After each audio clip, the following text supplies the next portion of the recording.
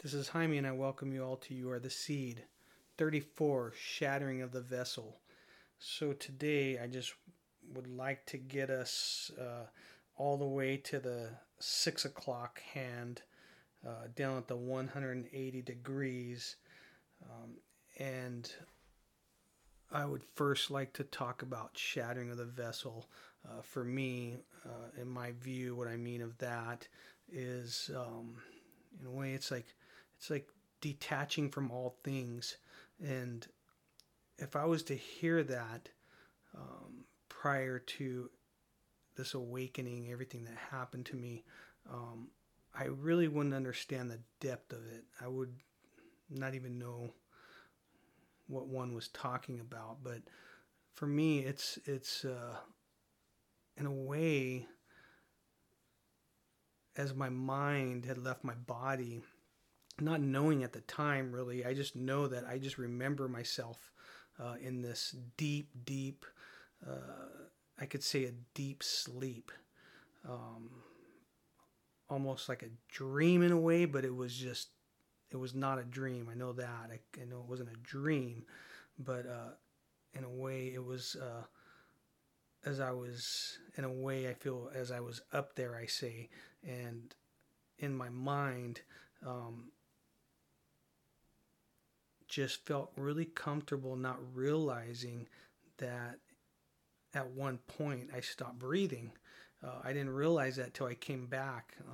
Like I said, I had been gasping for air, and I was really ice cold, but I didn't realize that. It just felt really comfortable. And, that all happened the day after I had just surrendered everything.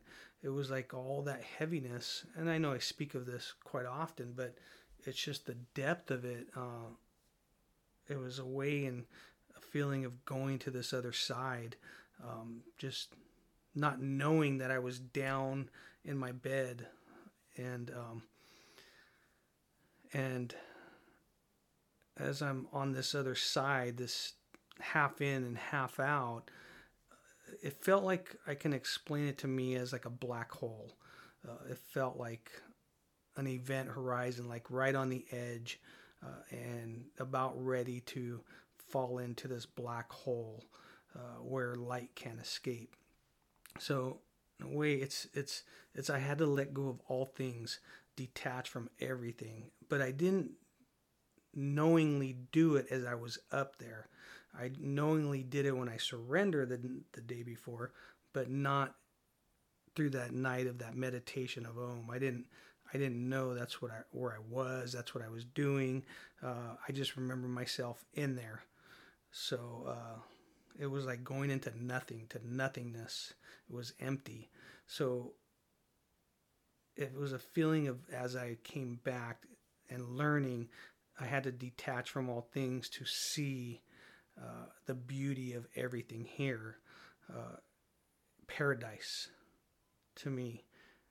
So, anyways, I just wanted to explain a little bit about that. And now, as I continue on the zodiac around the horn to from 0, I want to do the recap all the way to 180 degrees. And I'll start really quick with Pisces of House 12, crossing over from March 20th, which also I had mentioned I'm following the moon, so that was the full moon as it crosses over into the 21st of House 1 of Aries. And I'm going to go ahead and skip over to 30 degrees. So actually, let me back up for a second. So March 20th being the vernal spring equinox, as well as before it crosses over into Aries. And so if I go over to 30 degrees, which is our 1 o'clock hour, and it's also the 2160. As I said, it's 72 times 30 degrees, so 2160. And as House of Aries, the House 1 of Aries, 419 on April 19th, the full moon, and as it crosses over into the 20th of Taurus, house 2.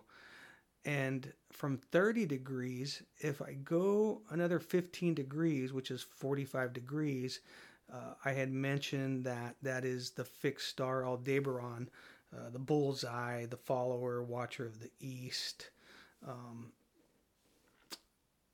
And from that 45 degrees, if I go another 15 degrees, it would be 60 degrees. So I'm going from 45 degrees to 60 degrees.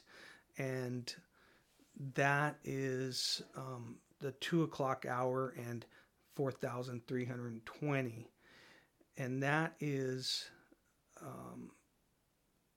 Taurus, house 2, May 20th. It's crossing over to the 21st into house 3 of Gemini.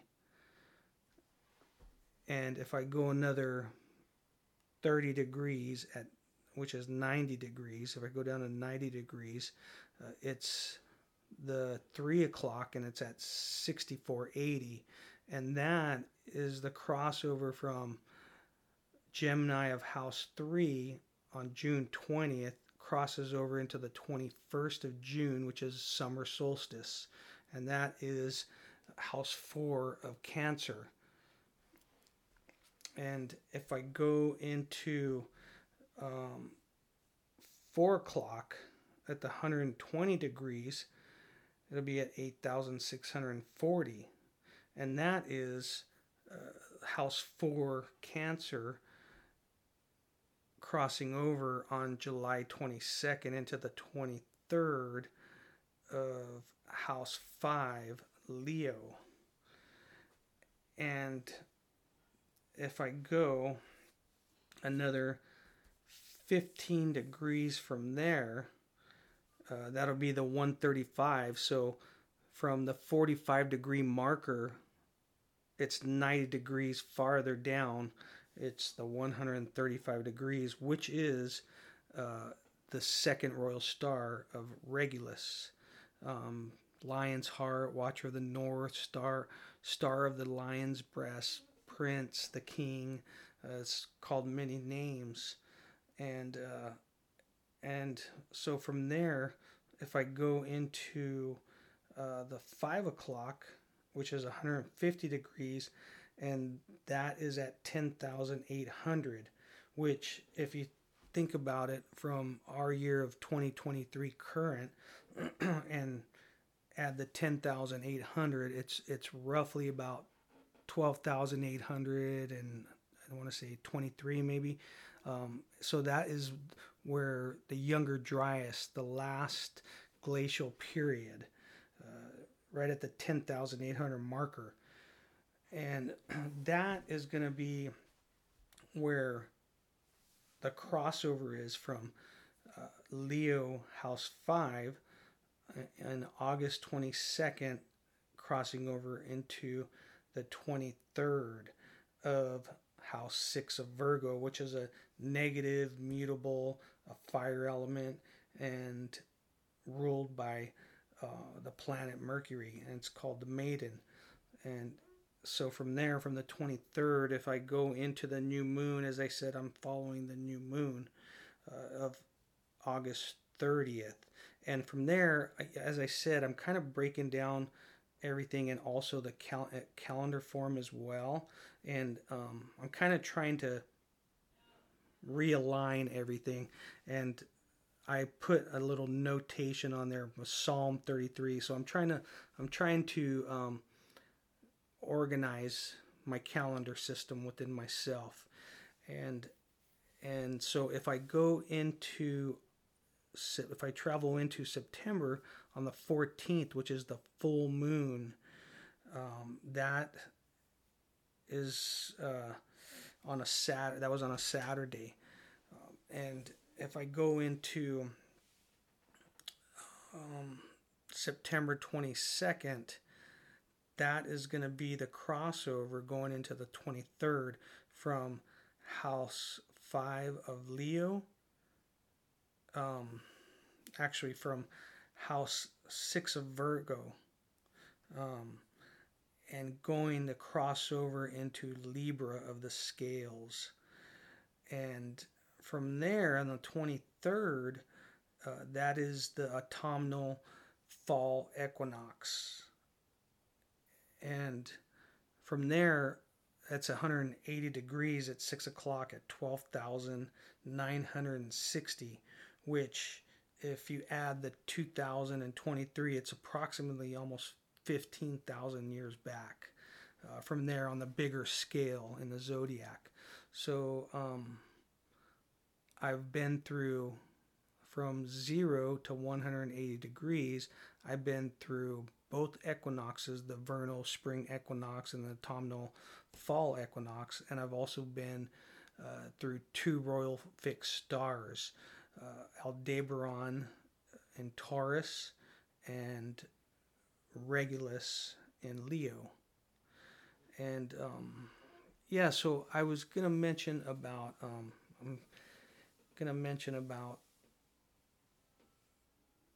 shattering of the vessel. I had to change my whole system, my whole thinking process, and it's taken time, and I wasn't used to taking my time. As I said before, I was always in a rush, so I've been learning how to go at a smooth pace, and living in the now. And